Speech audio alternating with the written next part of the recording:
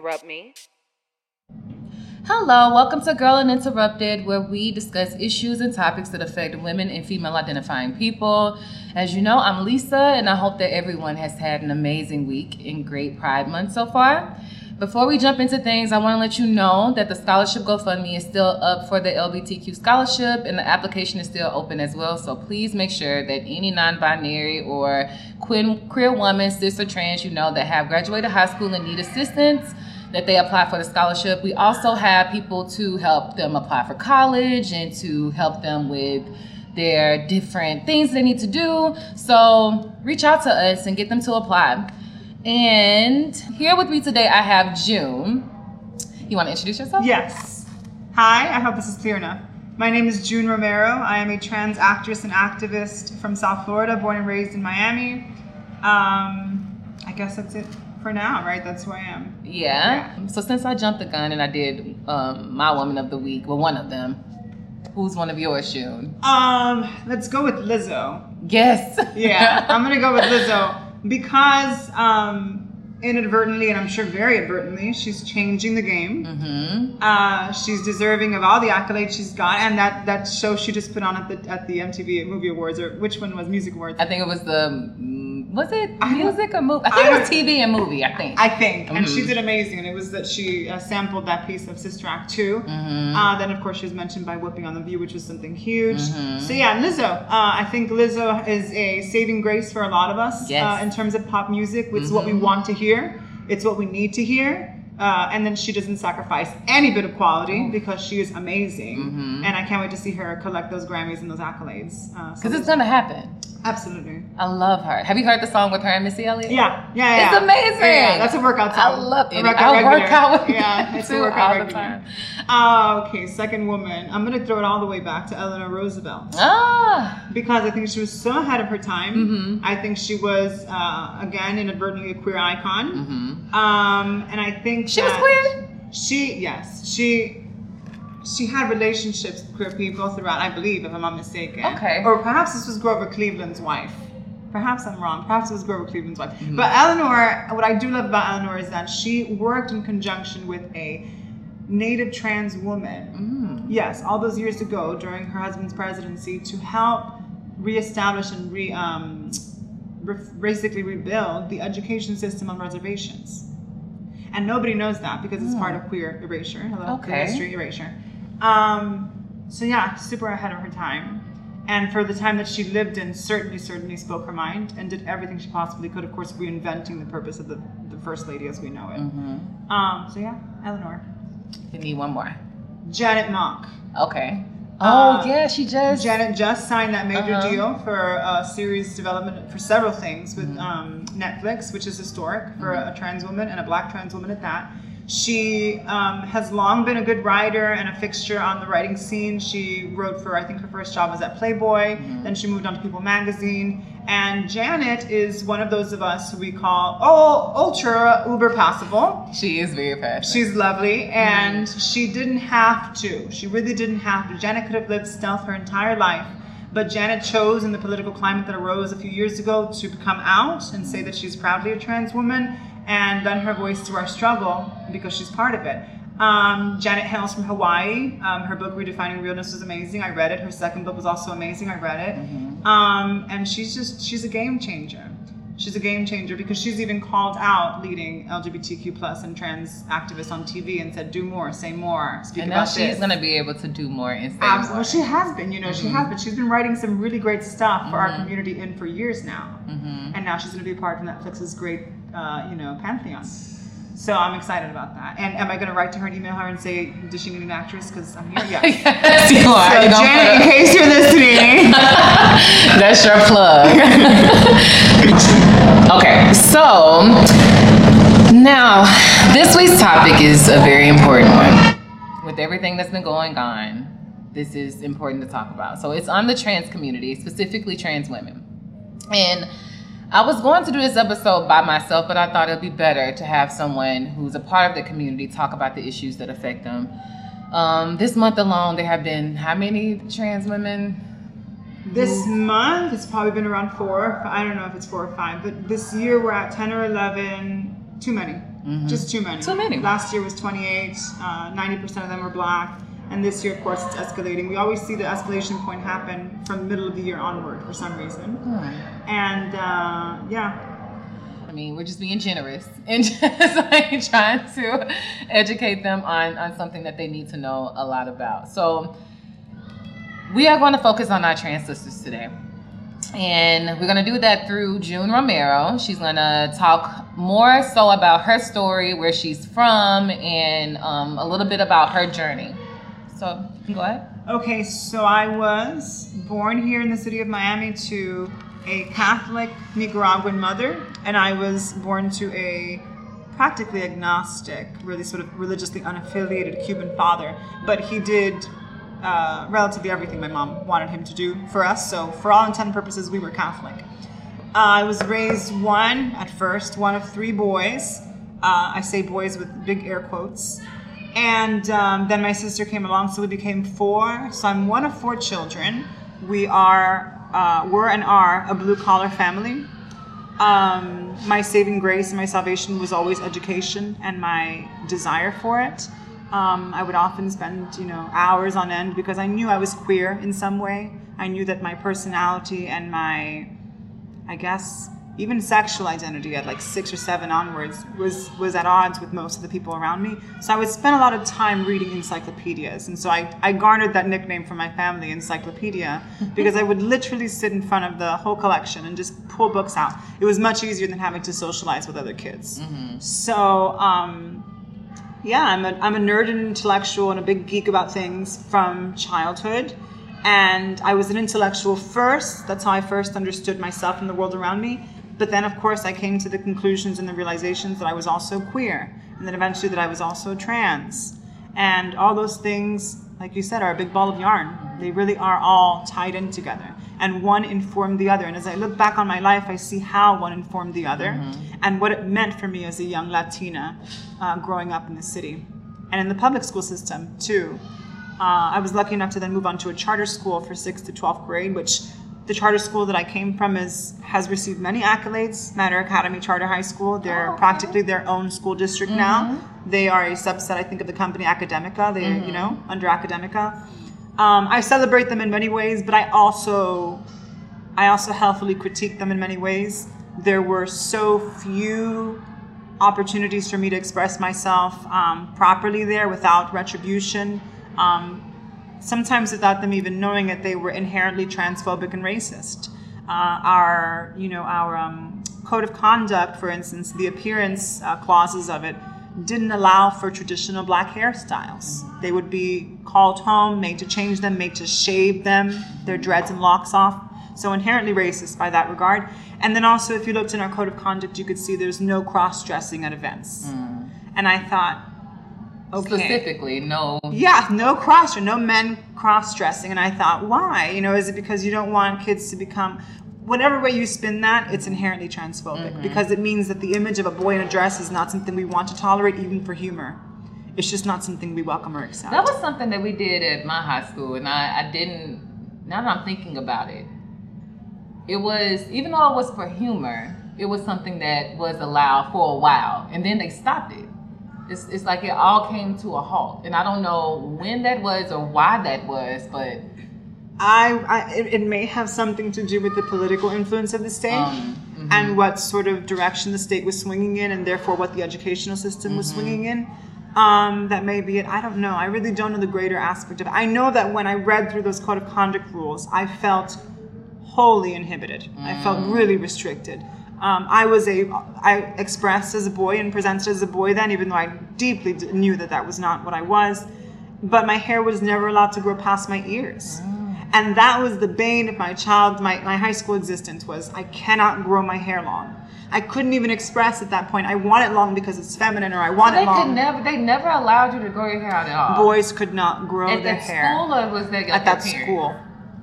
Boys could not have hair past their ears at that school. Oh my gosh, just something that's so simple but so personal, yeah, and identity woven, But yeah, that's when I look back, those were the little traumas I suffered all throughout high school, and at the end of my high school career, they had worn me down. I was failing classes. I was, for all intent and purposes, depressed. I was not making it into the schools I wanted to make it in because I didn't feel like I really had the foundation of personhood, of identity, to cross that threshold into college. And so all those things contributed. Yeah, you know what? If we had somebody who was Sunni or somebody who was another religion who had to have hair longer, or that was part of the religious sort of practice. Nope, couldn't do it. You had Jamaican students. You had students from all over the Caribbean and even students of African descent. Could not. And then you start teaching these black kids to be proper and to be accepted is to remove your dreads, is to remove your locks, is to remove your braids. Blackness. So that was very wrong with me. It still is wrong with me. And I don't know if they still do it. I think some cases they do. I don't know. Well, I'm in the schools a lot. I'm in the Miami-Dade school system, and they've gotten better about the whole dreads thing. At least in the braids. Have you been to the charter schools? And all of that. I Matter. We're at I Matter a lot. Okay. Yeah. So they've allowed them to kind of show themselves a lot. But it's all within certain guidelines. Like, it can't be too long, or it has to be neat, or it has to be kept. And then you start. This is a weird game of we're putting the parameters a little further now, just a little further, but there's still parameters, and I don't know how I feel about that. And maybe because I also don't know a world where I have really respected a black professor or teacher who has hair that would be regarded as unkempt or unclean. I don't know what that world looks like because I have not been allowed to see it. I'm pretty sure there are some worlds that are like that, but I would like to think at HBCUs that it's like that. I would like to think that they're not, but a lot of people, we've always talked about, this is on a whole different topic, but I've always talked about how even in HBCUs, how whiteness is still being taught there. Yeah. And it's like the tone down your blackness for this because this, but I don't know if that's just America, if that's what most people think they need to do to survive, or I think that's the same thing as passing. Yeah. I need to do this so that I can be safe, or I need to do this so that I can make it, So I don't really know. Yeah. But I hope that in HBCUs it's like that. I didn't attend an HBCU. That would have been nice. I was talking to my friend earlier, and I was like, could I have gone to an HBCU? And he was like, yeah. They have, openings and scholarships for students who are not black. And I thought, what? Yep. Yeah, I don't know. I think that I'm also a realist, right? I'm also a realist. And I know that we exist in a world where we are not the masses. And therefore we have to, on some aspects, we should be reining some things in and compromising on some levels. But I think the level of compromise is too great still. And I think what would that compromise even be? Sometimes I think, I can't get hypersensitive if people want to see me a certain way or call me a certain thing or don't understand who I am. Sometimes I have a lot of friends who say there's no need for us to be educating. And I think for some of us there is. For some of us, we have a knack for education and a knack for communication. And it's our responsibility then to communicate and educate as much as we can. But I will still say, on the whole, we've got issues. And there is a big distinction between a person who doesn't understand trans or a person who has never been around black people to a certain extent than somebody who is adamantly against blackness or against transness. There's a distinction. It is. But we also have to, as the minorities, walk that distinctive line carefully. But yeah, now that you make me think of it, no, we shouldn't be making that many compromises. We should be forcing other people to accommodate to us in some senses because we've been doing it for eons. Forever. But okay, so back to your story. When did you actually get the chance to express yourself? So what was that environment and what was that time? I will always say my parents were not particularly restrictive parents. They were not particularly overbearing in the sense that they did not impose on me the kind of boy they wanted me to be. I think my parents understood I was queer from very early on because my identity was so clear, or rather my conflict of identity was so clear that my parents thought, well, this one's just different. And since he's intelligent at that time, we're going to allow him to flourish the way he wants to flourish. However, I will also say that my parents sought no extra help and they sought no outside reference or guide for raising a trans daughter. And so inevitably I was met with a bunch of walls by my own culture, by the merit of my own culture. You know, I would spend time with my grandma, and she would say aloud while she was cooking and she was preparing the food for us, like, if any of my grandkids ends up gay, or if any of my grandkid ends up, you know, part of that group of people, they won't be my grandchild anymore. And I couldn't help but think she was talking indirectly to me. Hold on 1 second. Can you guys, I need quiet, just quiet. Can you do that? Thank you so much. And yeah, I guess that, yeah, my culture presented barriers for sure. And my parents weren't as active as they probably could have been in helping me reach that full level of expression. So what I guess I'm trying to say is I was sort of free to roam my life. I had my trips and falls and my problems. Then in high school, now I'm the kind of person, unfortunately, who internalized a lot of transphobia. I remember the first time I ever heard of a trans person was a high school play that my older friends were rehearsing. I must have been in 9th grade or 8th grade. And the sophomore, juniors, and seniors were rehearsing this play called High School Reunion. And in it, a character returns. Her name is Stephanie. And she introduces herself to the room, and they don't recognize and they don't recall her. And she says, "It's me, Stephanie.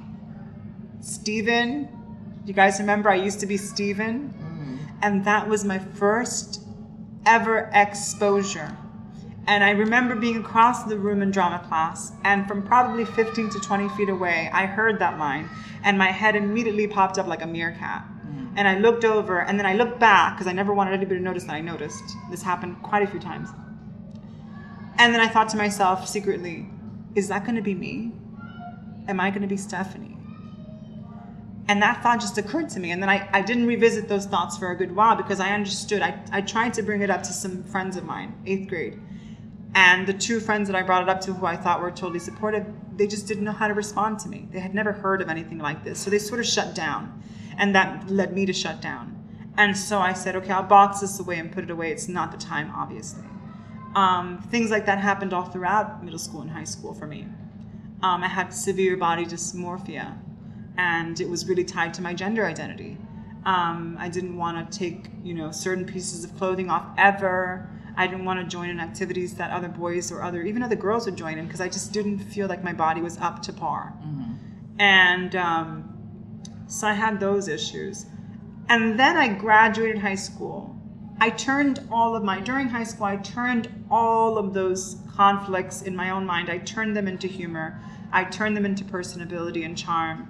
I was a performer by nature, and so I thought, I'm going to funnel this into performance. And I did. I did quite well. I was a good performer all through high school. People loved seeing me in shows. I loved being in them. And then I graduated high school, and I thought, well, this would be easier, right? The world would be easier. And then I made my way up to Tallahassee because I had the hope of attending Florida State University there, so I enrolled in TCC instead. And through my time there, I was really met with the reality of what the larger world looked like. I didn't realize that in my charter school, as restrictive as it may have been, I was still coddled to a certain point, and that was not a microcosm of what the world was at large. When I entered the FSU scene, I realized, oh my God, genderizing of a college experience is very real. Oh my gosh, yes. If you're not a boy's boy here or a girl's girl here, you're not going to have a good time. And these students will make sure you don't have a good time. And I remember walking in short shorts. This is before, now mind you, my problems with androgyny and being misgendered have been going on my entire life. I'm actually intersex by birth too, chromosomally. So this is not just an expression thing I have or a brain condition, it's also a hormonal condition. I would wear short shorts, and I went off for game day celebrations, tailgating around the city in Tallahassee. And a group of inebriated college students, 5 or 6 white boys, they yelled at me from yards away. They were yelling at me, "What is your gender? What is your gender?" And I remember that being the first incident of real gender-based verbal violence I had ever experienced. And it made me run back home. I ran back home. I changed. And up until that point, I was out and proud and happily gay in my school. But that did not have any effect on this moment. Mm-hmm. This moment had destroyed me on a different level. This was now my gender being brought into question, which I was questioning myself. And so that struck me. And then I turned to drinking a lot of alcohol alone in my room. I became practically agoraphobic. Mm-hmm. And I had my first brush with suicidal ideation and suicide attempt when I was 19 years old. Mm-hmm.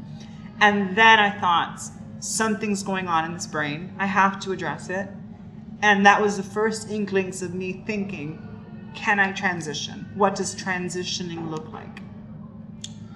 So from 19 to 21 or 22, I still played with it. Smoked a lot of weed, did a lot of illicit drugs, spent a lot of time idling. And then at 21 or 22, I decided, yes, I have to transition for my own life. I have to transition because I see no other life before me. And I have no choice. So even I was grappling with the terms because, again, I tell you, I'm a realist, I'm an intellectual, I'm a person who goes by academia. And I thought, is it okay to call yourself a girl? I don't know. I know that I am a feminine entity in a world that seemed dominated by masculine ideals. And I knew that I wanted to express my physicality differently. I wanted to mold my physical self differently. And lo and behold, that ended up me becoming something that people perceive more as a girl. Mm-hmm. And so that's really the struggle of trans people. Some of us are very binary thinking. Some of us from birth or childhood think, I'm a girl. And some of us walk a grayer line and eventually come to a conclusion about who we are and want to be. And so trans looks like so many things. Mm-hmm. But what I will say is that, yeah, I made that choice at 22. I made that choice to say, I don't know what the abyss in front of me holds, but I know that I cannot live like this anymore because I won't live. So that was the decision that was made for me in 22. And that's when I started to medically transition. I got my first set of hormones. I was referred through Care Resource to a therapist and a counselor. And that was the beginning of my new life. So was this something that you had to, well, you were 21, 22 at this time. Yeah. So you didn't need your parents' permission to go through it. But what was their reaction? I remember trying to confide in my parents that I was transgender because coming out gay to them was so much easier because my parents conflated, like many people do, my parents conflated my femininity, my innate femininity, they conflated it with being gay. Mm-hmm. And so I have to say I'm also sort of culpable for hijacking that identity too for many people around me because I thought, well, that's what I am, I'm gay. And everyone who's like me must be gay. And that's not true. Not at all. Feminine straight guys. And there are also masculine gay men who are so afraid to come out because they don't have that feminine factor people see. Yep. And so, whatever, that's a whole pot. But and I remember coming out to them was so easy because I was so certain. I was certain that I liked boys. For sure I was certain about that. Mm-hmm. And so my parents asked me while I was cooking pasta one day in the kitchen, and my mom looked at me and she said, your brother likes this and your other brother likes that. And my father was sitting with her at the table and she looked at me peering and said, and you like, and immediately I popped my head out the small window and I said, boys, Mom, I like boys, period. And that was it. That was coming out to my parents. And they accepted it right there. Mm-hmm. But I think it was because they saw all these signs. Mm-hmm. So no matter what kind of parenting they gave me, they knew what I was.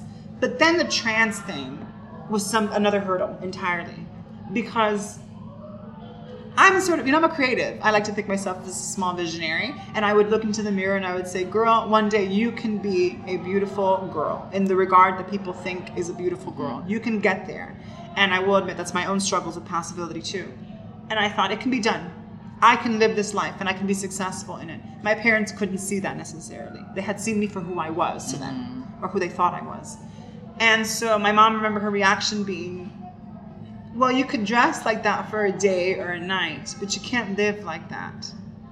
And that hurt me. But then I also have always had individual resolve. My parents have been presences in my life, but they've always let me do my thing. And in this case, I did my thing. I took the reins and I said, well, I know what I'm going to do. So I drove myself to Care Resource. I got my own hormones, no parental, permission necessary. And I did it. And then they just said, well, if it's what she really wants to do, we've never stopped him before, so why would we stop her? So this is what she really wants to do, then she's going to do it.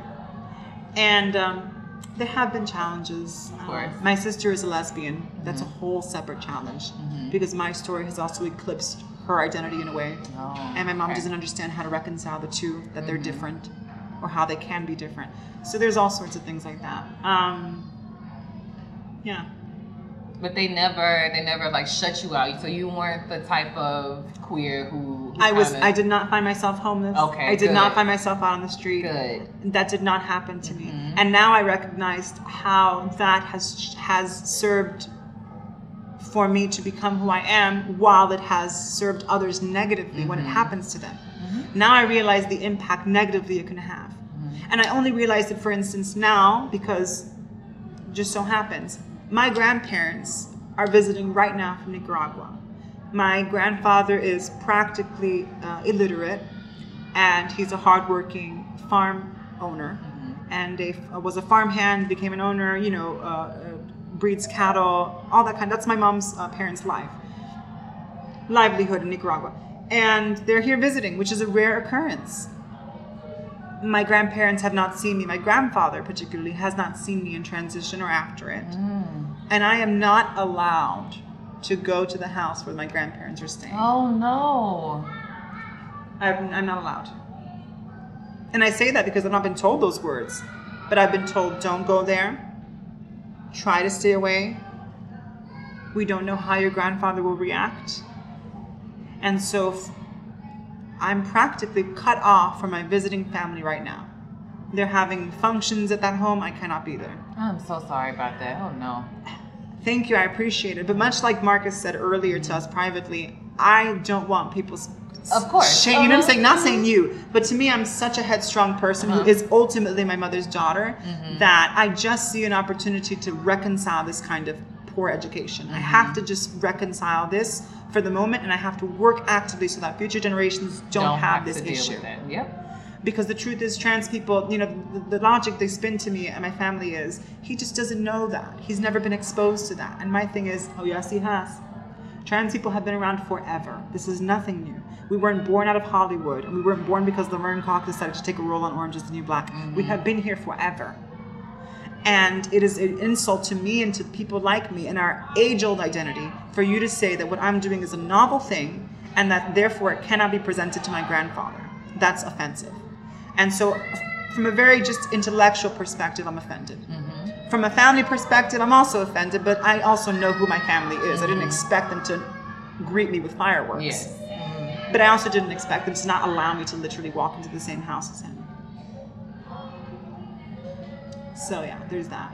So it's the family that doesn't live in Right. America. And so what about the other family? Is it just your grandparents or? It's just my grandfather. Okay. They're all doing it for the sake of my grandfather. Oh. And that's also a weird thing is like, here we are again prioritizing the needs of a man before the needs of a woman or whatever I am, but certainly not a man, right? And that's where we are. You're more concerned about this very old man who is nearing the end of his life than you are about offending mine when I've got all of it left to live. But what do you think that for those who are going through things that are like that, what do you think that conversation looks like? Like is it just having it? Is it just saying it? Is it just showing up? Is it creating that type of temporary chaos in a sense where, or it might be a blow up, or it could not have been. But like, what does that look like? Well, I've had these conversations. I've had hard conversations with many people in my family. This is a line I won't cross. Oh, okay. And I'll tell you because I don't see any good coming out of it, only because the conditions under the circumstances basically we're under are they're staying under my aunt and uncle's house under the roof. I don't feel right walking into my aunt's house and creating a stir that I know will have lasting effects. My mother has been quite good at adjusting and understanding us. My mother calls me June, she calls me she introduces me to people she meets newly as her daughter. She's done quite well. So I'm going to honor my mom's efforts and not disrespect a certain part of her by showing up there by force. That's my choice. Okay. If you're speaking to the radical in me, I always tell people, family, you know, they say blood is thicker than water. The actual saying is blood is thicker than water, but not, hold on, let me find it. I gotta find this. Okay. It's very important because it's such a good quote. And it really shows that quote is not what we think it is. Blood is thicker than water. The blood of the covenant is thicker than the water of the womb. That is the real origins of that saying. I've never heard that part. Yeah, the blood of the covenant, the people you choose to be in covenant with, is oftentimes thicker than the blood of the womb. So I would say is, as Hispanics and Latinos, we are often really indoctrinated to believe that family is all you will ever have. Same. And blacks too. Family is all you will ever have. So don't you dare turn your back on your family, even if they spite you, if they yell at you, if they abuse you. Which makes no sense. No sense. It makes no sense. And I, to the dismay of much of my close blood family, I have taken the steps to say, absolutely not. I don't respect someone who does not respect me. Because I have always respected our traditions. I have always respected the culture in which I was brought up in. It's time for that culture to make room for me. So, and if my family won't do it, then I'm sorry, but they're not really my family anymore. They're my relatives. So when it comes to your mom, she respects you. She does. My mom really does make strides. So you're going to respect her in this regard and respect her wishes. Sure. And that makes complete sense. Because my mom is the one who's shown up for me. She's my mom. And these people have not shown up for me. So what do I have? As we say in Spanish, ¿qué tengo yo que pintar ahí? What do I paint there? What position do I play there except the adversary? And I don't want to go to someone's house and just be their adversary because the message is not going to sink in. I have yelled at my paternal grandma, but that's because I was raised by her. And I felt that emotional exchange, though terse and tense, was worth something. And after it, we're in a better place.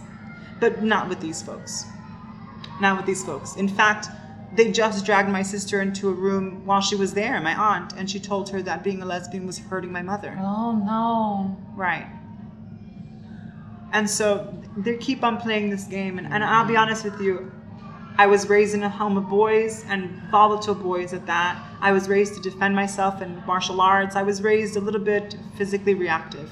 And I don't say I would get into a fight physically, but I am combative in energy. I don't want to go somewhere where I know I'm going to be combative. Yeah. Because it's not going to be met the right way. So I'd rather stay away. That's such a mature thing, though. Like, you're making a very mature decision based off of, and I can tell you are an intellectual person because it's not based off of emotion. No. At all. Am I upset? Oh, I'm pissed. I'm seething. But I won't do it because logically it just doesn't play out. You know, and I'm not going to put myself, and also I'm not going to put myself through those dire emotional circumstances. I mean, So, okay, so where are you right now? So as in, with your transitioning with your life, like your life as June. Yeah. How is it now? It's wonderful. I mean, I never, when I was a kid, people would always say, you're going to be famous, because I was so, you know, to them talented and I was just so driven. But I could not project a life being famous or successful or even functioning as Javier, who I formerly was, or who I was dubbed at birth. And now I see all those things for myself. Now I can go, with some exceptions, because I'm still in transition. I'm 3.5 years into transition. Many of us feel like we're not really transitioned until 10 or 15. So we use the term baby trans to affectionately refer to somebody like me up until pretty much 10 years old. So yeah, I'm still a baby trans, but I see so many doors opening for me now that I otherwise would not have opened. I have gained family, covenant family, that has been kinder to me and more present to me in times of need than my relatives have. And also I've made great bonds with my relatives themselves. I really have. My cousin, for instance, we grew up together. He was a very macho kid. He always celebrated whatever I wanted to be, including being trans. When I decided to transition, he said, this makes no difference. This is still the same logic I'm applying, which is do you and do it well. And so my cousins are amazing. So you have a support system. I do have a support system, which is why I do this work, because I need to extend that support system to other people. Yes, that's really true. Okay, so thank you so much for sharing your story, because I think that you are amazing, and that going through that is going through that and being not allowing it to break you down, not allowing it to stop you from being yourself and just being you. I think that's great. All right, so that wraps up today's episode. Thank you so much for tuning in and listening. Again, please go on our Instagram and click on that link and donate, or come to the event on July 20th. You coming? You gonna come? What's the event? The Drag King fundraising. Oh, yes. I'm sorry. I didn't realize. Girl. No, I looked at my time and I was like, girl, we've been here for an hour. I know. All right. So, like always, I'll send you away with some love. May you love people past your own perception. May you show the compassion that you would want others to show you. What do you have? May you build the integrity necessary to do something when it needs to be done. Yes. And may you find new identity in involving and including people you hadn't previously involved. Yes. So great. All right. So I will talk to you guys next week. Bye.